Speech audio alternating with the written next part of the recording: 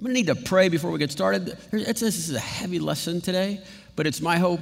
These chapters actually changed my life quite a number of years ago, and it's my hope that might happen for you as well. So let's open our hearts. I'm going to tell you, brace yourself, but let's open our hearts to hear what we might hear from God today. Lord, I do ask that you would help us know you, maybe not the God we want, but the God who is, and the God we need. I'd ask that you would help us remember our past as to try to maybe see how this story might be part of your story for us. I'd ask that you would help our hearts be open, that our minds would be attuned, and our wills would be moldable and vulnerable to take the next step we need to in our love and our walk with you. We pray this in Jesus' name. Amen. Well, last time together in the United Kingdom, we saw a bread and cheese delivery boy save a whole nation. While King Saul and his army are cowering behind rocks under trees for the 40th day in a row, 40 consecutive days, the giant comes out and taunts the God of Israel. And last time we were together, 1 Samuel chapter 17, we saw that teenage shepherd bending down in a stream to get 5 smooth stones. If you knew what you were looking for, you could see that wasn't his first time at being the underdog. You could tell he was just medium speed. He knew what he was doing and how to do it. He was thinking this: I need to get on with this. It shouldn't take long. Then I can get home and put the sheep back in their pen, and I won't get in trouble with Dad. Let's go. He faces the giant, and he says this: you come against me with sword and spear and javelin. I come against you in the name of God Almighty, the God of the armies, whom you have defiled. And he has handed you over to me, and I will kill you, and I will take your head, and we will feed the carcasses of the Philistine army to the birds of the sky and the beasts of the field, so that all the world will know that there is a God in Israel. And then he went after that giant, and he did what he promised.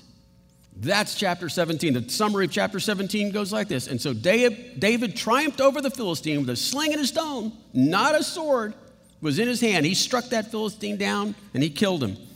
That's 1 Samuel chapter 17. Oh, we love 1 Samuel chapter 17. Look at us. We're still talking about David and Goliath. That's a good chapter. No kidding. Chapter 18 is pretty good too. Chapter 18, it continues the story of David's ascent. Here's the theme of most of chapter 18. It's everybody loves David. Almost. 6 different times, the narrator of this story is going to show us the speedy ascent of David's popularity.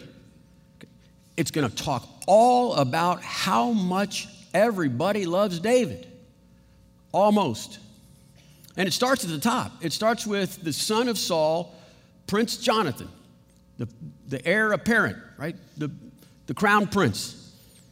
Jonathan loves David. Chapter 18, verse 1 through 4, and says, and David finished telling the story with Saul, about him killing that giant and all, and Jonathan became one with him in spirit with David, and he loved him as himself. And Jonathan made a covenant with David because he loved him as himself. And Jonathan took off his robe that he was wearing, and he gave it to David, and with his tunic, and even his sword, and his bow, and his belt. I'm not sure how much he's wearing at the end of this thing. But friends, this is way more than Jonathan, the prince, knighting David. This is Jonathan in the first of 3 times where he's giving him his crown. Because Jonathan he's not threatened by David, and he knows that the Lord is with David. And this is the first sign of Jonathan's love. This is a unique love, and so everybody loves David, and so the very next verse is all the people love David, and the military loves David, and wherever Saul sent David did so successfully that Saul gave him a high rank in the army. We'll call him General David from now on, and this pleased all the people and Saul's officers. All the people love him. All the military loves David. Next verse. The women loved David. Of course they did. Verse 6. And when the men were returning home after David had killed the Philistine, the women came out from the towns of Israel to meet King Saul with singing and dancing and joyful songs and with tambourines and lutes. It's a great parade. And then someone writes a song and everything changes. Everything changes with these lyrics. Then it happened. And as the women danced, they sang this: Saul has slain his thousands, and David his tens of thousands. If your eyes are the window of the soul, and we could zoom in on the face of Saul and see into his soul and spirit, we could see at this point he has given himself over to envy and rage. Envy, it's the greatest of all vices. There's no upside to envy. There's no pleasure attached with envy. It is a cancer that is fast and effective. Here's what Saul does with that lyric.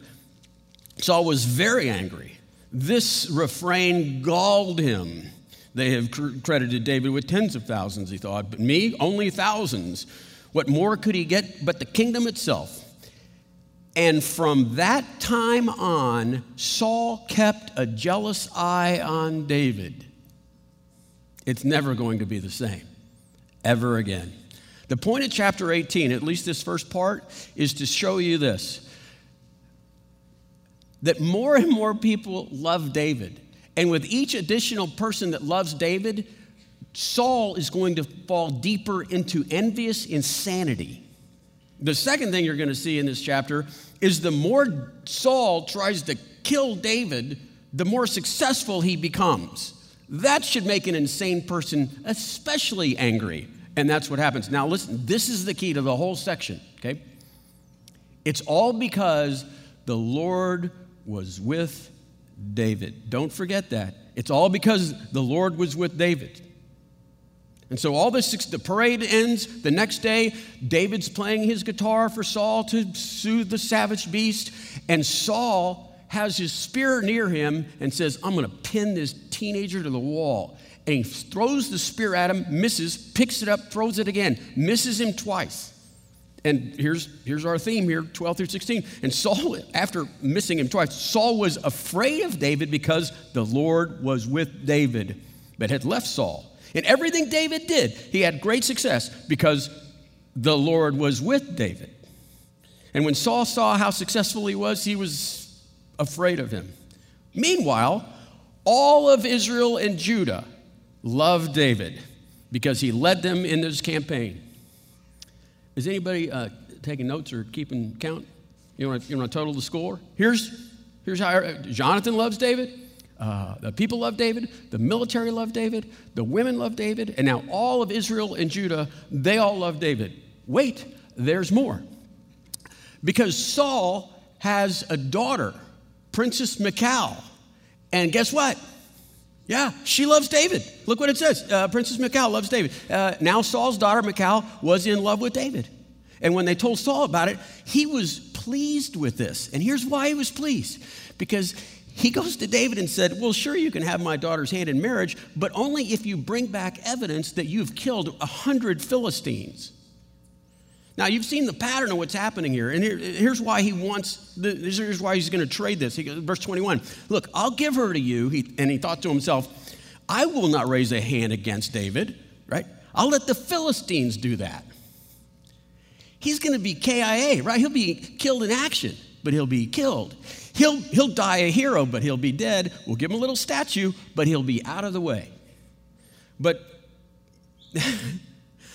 classic to the story here, Saul tries to have David killed by getting 100 Philistines. He comes back with evidence of 200 Philistine kills. So he comes back and he says, so, wedding's on Saturday?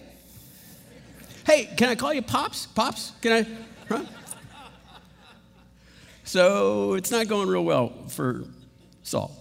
Here, listen, this is what it means when the Lord is with you. This is what it means. This is what it means for the Lord to be blessing you. Good stuff. Look at the extent. Everybody loves David. Well, I mean, almost everybody. I mean, we got one crazy narcissist, but you can't win a narcissist love. Their love is spent already on themselves. So for everybody else, boom, this is what it looks like. The point of chapter 18 is to show you this rapid ascent of David, to see how high he climbs so as to make sense of the rest of the book. Because at 18, we see a pivot point that will help explain all of the rest of chapters 19 through 31, the fall of David. Not moral fall, but he's going to be hunted. Everybody likes chapter 17 and 18, and that's the God we want to serve. The problem is, if you stop reading, you'll miss what you could learn about God in chapters 19 through 31. We're going to look at 19 through 21 today, one verse or so in 22. And we're going to learn a lot about God as a result of that. The kind of things we learn about God that we don't necessarily want him to be like, but how he really is. Not the God we want, but the God we need. Here's what is happening at the end. This is the theme of chapter 18. It says, and then when Saul realized that the Lord was with David and that his daughter Michal loved David, Saul became still more afraid of him, and he remained his enemy for the rest of his days. Oh, yeah. Somebody's going to have to die in this relationship. That's the theme. So after stating, I ran out of time to count, but I don't know how many times it's talking about the Lord was with David. The Lord was blessed by David. And who is this we're talking about? God Almighty, the sovereign God of the universe, the God of the armies, the King of creation. And now, starting in chapter 19, it seems as though that same God is just going to step back and watch what happens. David, by the end of this story, in 3 very short chapters, he's going to lose himself. He's going to trip and fall down 6 flights of stairs, and friends, it's going to look like God pushed him. He'll have 6 pillars that hold him up, that make him strong, who he is, and they'll be shattered. That list we just went through, the 6 different peoples that love David, it's as though someone has gone through that list and scratched each one of those off in rapid succession, I might add. David's life will be forever changed. It's fast. He's high up. He's falling fast. He's going to lose 6 of these pillars. He's falling down 6 flights of stairs. And it's all because, listen to this, it's all because the Lord was with David. First thing he loses is his status. Remember, it's General David. He has in charge of a lot of the military because he's so successful at that. Well, he ends up doing a maneuver here, and it says, and he struck them, the Philistines, with such force that they fled before him, and everyone was praising David for that. And here's how he's thanked. Verse 9 and 10 of chapter 19. And while David was playing his guitar for Saul, Saul tried to pin him to the wall with a spear, but David eluded him as Paul drove the spear into the wall. That's spear number 3, I think we're at right now. And so David has to run from the authority that he had in the military. He went from hero, right, to being accused of being a traitor, and now he's dishonorably discharged and is an outlaw. And you know why? Because the Lord was with David. The very next verse, he runs to his wife's house, right, Princess Michal, and he runs home, and she's up there looking out the window, and she says, I see assassins waiting for you, honey, and they're waiting for sunrise. And if you don't leave now, you'll never live to noon. And so she sneaks him out the back window, and he won't see her again maybe for 10 years. And after he runs for his life, King Saul will marry her off to someone else. When David gets back, he's going to have to get his wife back. And you know why? Yeah, because the Lord was with David. The very next verse, the third pillar, he loses his mentor. David runs from his house and his wife, he runs to Samuel. And when he runs to Samuel, it's because it's his only safe place at this point. And he's going to Samuel and he's saying, hey, listen, the dream that God gave me through your mouth into my ears, it's in terminal condition, it seems like to me, and I was wondering if you could resuscitate this. It seems like it's 10,000 years ago in a whole different universe where things made sense and God seemed to be in control. Could you lean into my ear and speak the words that you spoke to me the day that you anointed my head with oil? What did you say again? Say it back to me. What did you say? You said you'd be king. Okay. Because it doesn't seem that way. And just then, Saul's spies find out what's happening. Saul sends 3 detachments of military to take David and kill him. And so David has to run again, and he will never see Samuel again.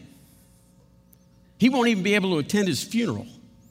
And you know why he did that? Because David killed a loudmouth giant who was mocking the only God in the universe. So the very next verse, he loses, I think, his greatest asset, because an entire chapter is dedicated to this. I think the narrator wants us to know this is what really hurt. He runs to Jonathan, his beloved friend. He loses his friend. He goes to his friend, Jonathan, and he says, listen, can you make sense out of this? Here's what he says. He's arguing here. He goes, David fled from Samuel and then went to Jonathan and asked, what have I done? What is my crime? What have I done wrong? How have I wronged your father that he's trying to take my life? And so Jonathan says, whoa, you know what? I think you're overreacting. I'm going to go take this up with my dad. And here's what he says. He says, Jonathan asked the father, why should he be put to death? What has he done? Here's Saul's answer to his son. And Saul hurled a spear at Jonathan to kill him. And then Jonathan knew, that's how he knew, his father intended to kill David. At this point in the story, there is good news, and I think this is the good news, that Saul cannot throw a spear worth a hoot.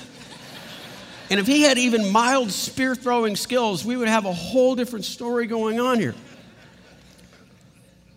But this friendship between Jonathan and David, it's so accentuated in the Bible that it is the very definition of friendship. As a matter of fact, I would say, at least from what I understand in sociology about the nature of friendships, that some would say that men with men and women with women have not had this depth of friendship since the Middle Ages in the West.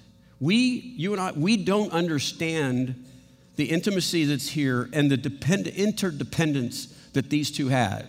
They're combat brothers, and some of you understand what that means because you've experienced it. Most of us have not.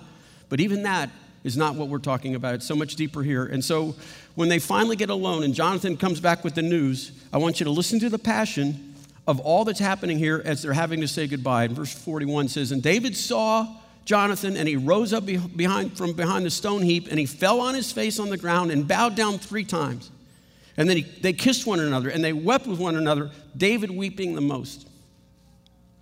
And then Jonathan said to David, you've got to go in peace, because we have sworn, both of us, in the name of Jehovah, saying, Jehovah shall be between me and you, and between my offspring and your offspring, forever.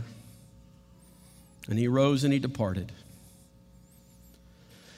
This is cutting deep in the life of David. And he will see Jonathan one more time in his running from one hideout to another. And that will be the 3rd time and last time that Jonathan will promise him, oh, God is going to make you king somehow. Oh, and he sees him one more time when Jonathan is dead and David does the funeral. But that's all. The Lord gives, the Lord takes away. Blessed be the name of the Lord, because the Lord was with David. The next verse, the very next verse, the 5th pillar, David loses his faith. He runs from Jonathan, he runs to a place called Nob. And Nob is kind of a priestly little village, and the head priest there, his name is Ahimelech. And when Ahimelech sees David running up and sees that he's all alone, it says, and he trembled. And he says to David, why are you alone? Where are your troops? And this is what David says. David answered Ahimelech the priest and says, well, the king has charged me with a certain matter, and he said to me, no one can know anything about your mission or your instructions. It's a secret spy thing. And so as my men, I've told them to meet me in some certain place. Now what I need from you, Ahimelech, is some food and some weapons. Who is this? Lying to a priest? Lying to the priest? This is the man after God's own heart. That's what we call him. That's what God calls him, the man after God's own heart. And he's lying to the priest of God. And he defended the holiness of God earlier. This is a long way from chapter 17. Where's the hero now? The very next verse. We're at the bottom floor. 6th pillar. Self-respect. David has to run from Nob, Ahimelech, and realizes that there is no place safe in all of Israel or Judah. Not from Saul. He's too committed to killing him. And so where does he go? But to a Philistine capital. He goes to Gath. Ring a bell? Goliath of Gath. He goes to the hometown of Gath, where Goliath's family lives, because he's confused.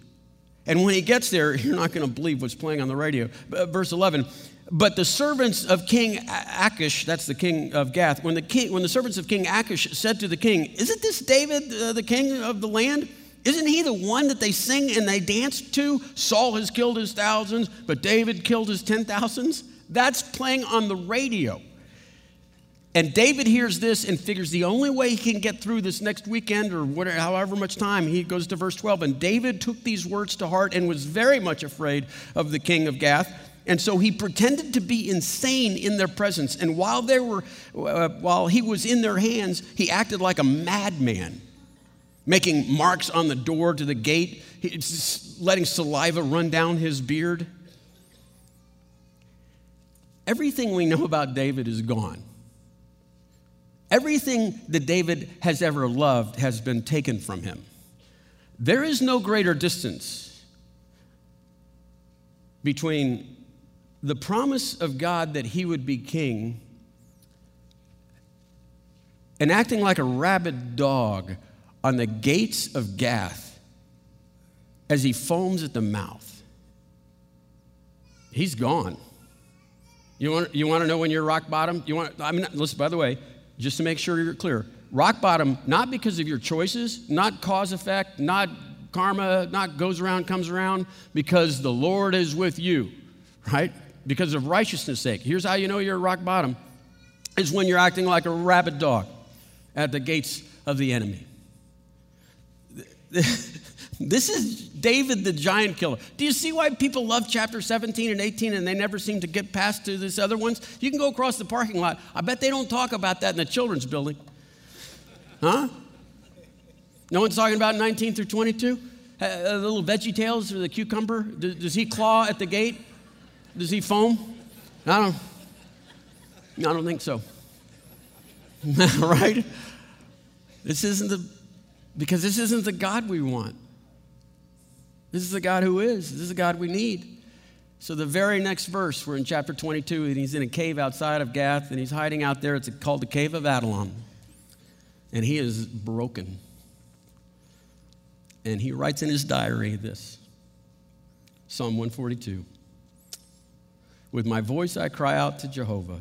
With my voice I plead for mercy. Where are you, Jehovah? I pour out my complaint to him. I tell him my troubles. I look to the right and see. There is none who will take notice of me. No refuge remains in me. No refuge remains to me. No one cares for my soul. Verse 5. Here's what the cave is about. I cry to you, O Lord. I say, you are my refuge.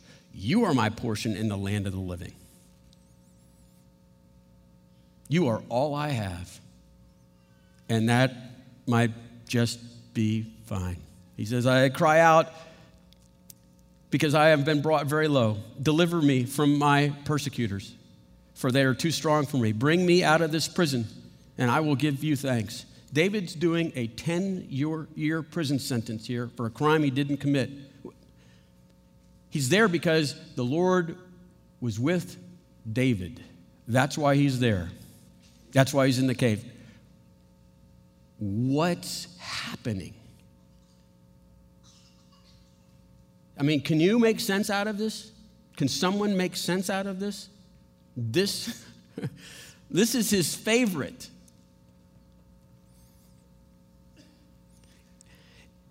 There's a lot, I know, especially with, this is a pretty intelligent audience, and I want to warn you, there's a lot of things in life that you want to try to make sense out of. If you can make sense of what God is doing, then God must be within the boundaries of your mind. And that's not a good thing. Let me say that in probably a clearer way. If you can understand God, then the God you're talking about is understandable by you. You see what I'm saying? There's a lot of mystery to God. I think there's a fair amount of things that God does where I don't think he cares if we understand or not. First, he doesn't need our permission, but it's kind of like teaching a parrot how to play chess in some respects. This is not to be understood. But what I'd like to do for the rest of our time together is to speculate, if you don't mind. I'd like to entertain history. I'd like to learn some things maybe from the sages of the past that may have speculated on how saints end up in caves, patterns, maybe even some experiences that I've had.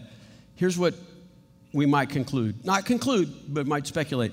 This is what Elizabeth Elliot said. She's quite the saint. She said, this is where faith begins, in the cave, in the wilderness, right? It's when you're all alone and when you're afraid, when things don't make any sense, then faith kicks in. Here's a great quote. I think this is going to be our lesson today, okay? This is from Miles Connolly. He says, the cross is the gift God gives his friends. Let's make that ours. The cave is the gift God gives his friends. Let's get Episcopal. Why don't we all say this back, okay? The cave is the gift God gives his friends. God's a giver, isn't he? Oh, we know that about God. He's generous, right? For God so loved the world, he gave his only begotten son. He is famously generous. He loves to give. Could I tell you? He loves to give caves. He gives them out a lot. There is a pattern. The people that love him the most seem to do a lot of time in the cave. I don't know where you want to start, but certainly Joseph, the Lord was with Joseph, right? Clearly, the Lord was with Joseph. Joseph was given a dream by God that he wanted to make sure that he understood, so he gave it to him twice. And the dream was a God dream. And where did he end up next? He's in a cistern. His brothers throw him in a well. A cistern is a cave going vertically. It's a cave. You should go and see them. They're a cave. And from there he goes to slavery, and from there he goes to prison, which is a cave. And it was in that cave that he sat, and it was okay eventually. He could sing, How Great Thou Art. He could sing, I cry out to you, O Lord. You are my refuge. You are my portion in the land of the living. You are my refuge. You are my portion in the cave. Elijah, some of you know that story. Elijah, he confronted a crazy king and a bloodthirsty queen, right, Jezebel, and they sent armies after him, and he runs into a cave, and he wonders, where's God now? And here's the problem. The Lord was with Elijah. And so while he's in that cave wondering, where's God now? He learned a song. He was all alone and alone with God. And he learned how to sing Psalm 142. The Lord is my refuge. The Lord is my safety in this cave. He learned how to sing How Great Thou Art, even in a cave. John the Baptist, he was a cave dweller, wasn't he? Right? He confronted a king for righteousness' sake. He ends up in a Roman prison. He's so confused because he's all alone that he sends a couple of his disciples to Jesus and he says, hey, is the Lord with me? Jesus was born in a cave. Think about that. It is not beneath the God-man to be born in a cave. Did you know he was born again in a cave? Not Bethlehem, Jerusalem. The tomb. He was born again. And I think that might be a clue to the mystery of caves, that you go in them to die so that you could come out alive. Something is bent in us, and it has to be done with. And so, God, the cave is the gift that God gives his friends so that they might be born again. So that you might find out when you're alone, absolutely, you are alone with the Lord. And he is your refuge in the cave. And you could sing, even in a cave, how great thou art. A cave, it's just a kiln. Think about that. It's just a kiln. It's an oven. And you're backed in there by God because the Lord is with you, not consequences. You get backed in there and things get burned off like self-righteousness. Because here's the thing, you can't have the Lord's righteousness imputed, it's a big word, but it means injected into your soul if your hands are filled with your own self-righteousness. And so it's got to go through the smokestack. Right? And what's really funny is if you survive the cave, when you look back in your previous life and you think what was formerly humility, you'll say is pride. And it deserves to be in the ash heap in that kiln. That's what caves are. And you can learn how to sing in those caves. How great thou art. You are my refuge. You are my strength, even in this cave. You know, a cave is like a cocoon. Think about that, a cocoon, right? So we're slugs, meant for something better. And we're ugly and we're crawling around and fighting for every millimeter. And then we go to this place, this cocoon, where we die. And then we were reborn, and we were meant for the skies to fly. But you can't get to the sky unless you go through the cave. The cave is like a portal. It's a tangent point between heaven and earth. It's where God whispers. And sometimes we can hear him in the cave. Right? You guys know, Pascal said it years ago, and we all know this to be true, that we stay busy and distracted so that we can't think about ultimate issues and fears. Well, that might work out there, but busy and distraction, that doesn't happen in caves. And so when God whispers in a cave, I'm here, we can hear him. And we can face these ultimate things and these fears. And we can learn how to sing, even in a cave. How great thou art.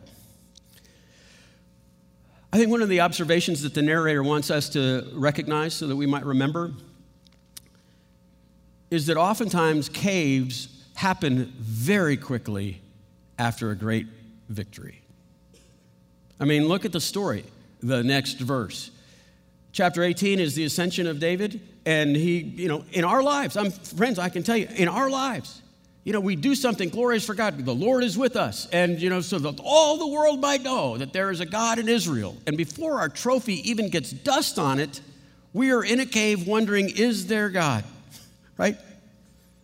And the author wants us to know it's a gift from God. That's what he gives to his friends. Let me give you maybe 4 pieces of help. I want to say advice, but it's probably not advice. It's just maybe 4 helps or clues on if you're in a cave to survive the cave. The first one is that it's all right to be in a cave, because the cave is a gift that God gives his friends. And I think if you know that it's okay to be in a cave, and for righteousness' sake you can find yourself there, not because of bad choices, but because God is refining you, that's very helpful, because that in itself is hope. Let me tell you a story why I love the Bible. It starts with this story. On July 4th, 1982, it doesn't sound like a cave, but that's my first visit to the cave. I was in Newport Balboa Beach, Southern California, kind of the showpiece of the beaches in in Southern California on the 4th of July, and I'd been working my way into this cave for several months. And I was realizing there was a big cost to my newfound faith, and all those bills came due on that morning of the 4th. And I was staring out, looking at all these people having fun, and I had never felt so alone in my life. And I didn't know how alone I would be for how long. And I don't do alone well. And the setting sun, it's the first time I had seen the sunset on the Pacific, and so it was especially majestic. And I still, when I go back there, I keep going back to this memory, because it was during that sunset that I heard a whisper, because you can hear whispers in caves. And it took me back 10 months when I was studying for a final back at UT, and I was looking for the classical station on my radio, and I found this Christian station, and there's a guy teaching the Bible. I didn't know that even was available, and I just liked his voice. You know, I was like, that guy's got a great voice. And this was his passage. I know the title of the sermon from 1981. It's called For Cave Dwellers Only. And when I was standing on that beach, I felt God say, it's okay to be in a cave, to wonder about, beg for my presence, and I don't have to answer. It's okay to feel all alone, because you're not. It's okay to be in a cave.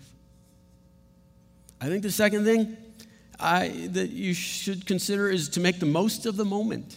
I think I went to a really bad meeting because I feel like I've got a timeshare at this stupid cave, and I keep going back to it.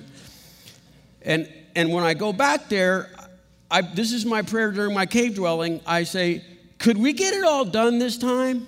I swear I pray that. Can we get this finished up?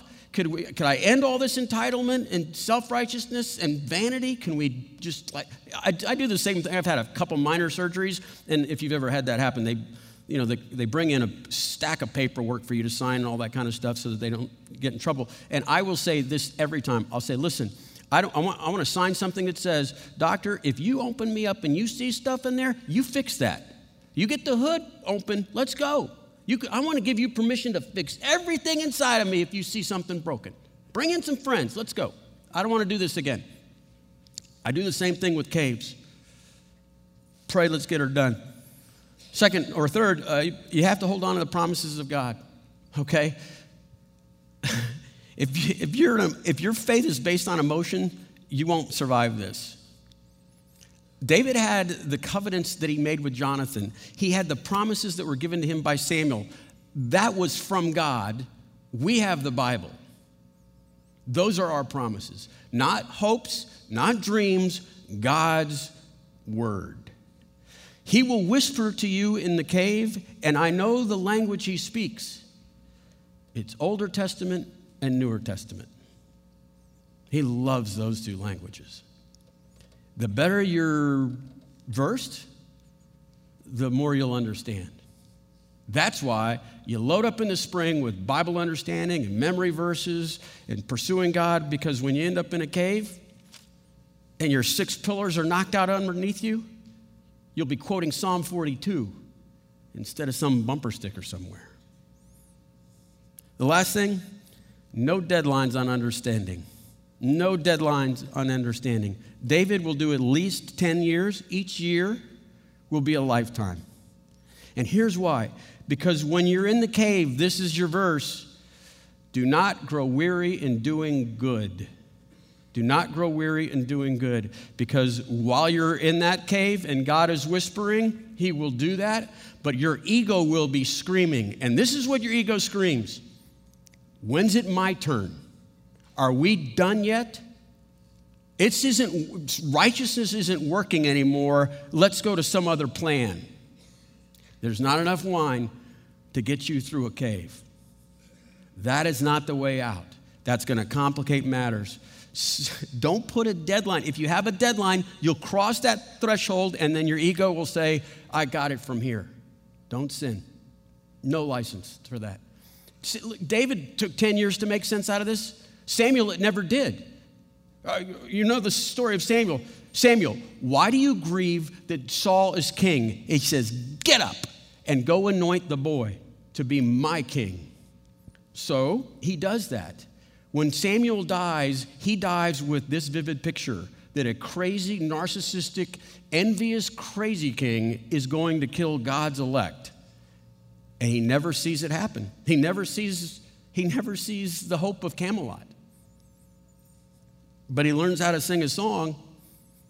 He sang How Great Thou Art all the way to his grave because he never put an end to it. He never put a deadline to it.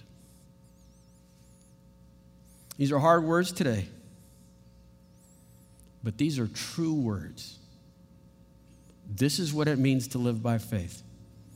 Let's read it together for the last time. The cave is the gift God gives his friends. Lord Jesus, I ask that you would help us understand the fullness of what that means, that you would bless us with discomfort. As the old Franciscan prayer goes, we become annoyed with easy answers and half-truths and superficial relationships that we might dive deep into real life, the fullness of life, in a relationship with you and others. God, I'd ask that you would bless us with an understanding of the power of resurrection after a good death. Lord, we submit our lives to you.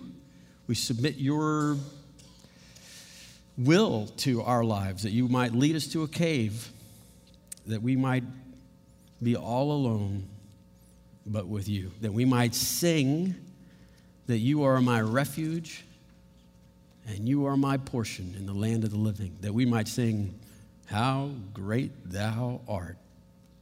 And all God's people said, amen.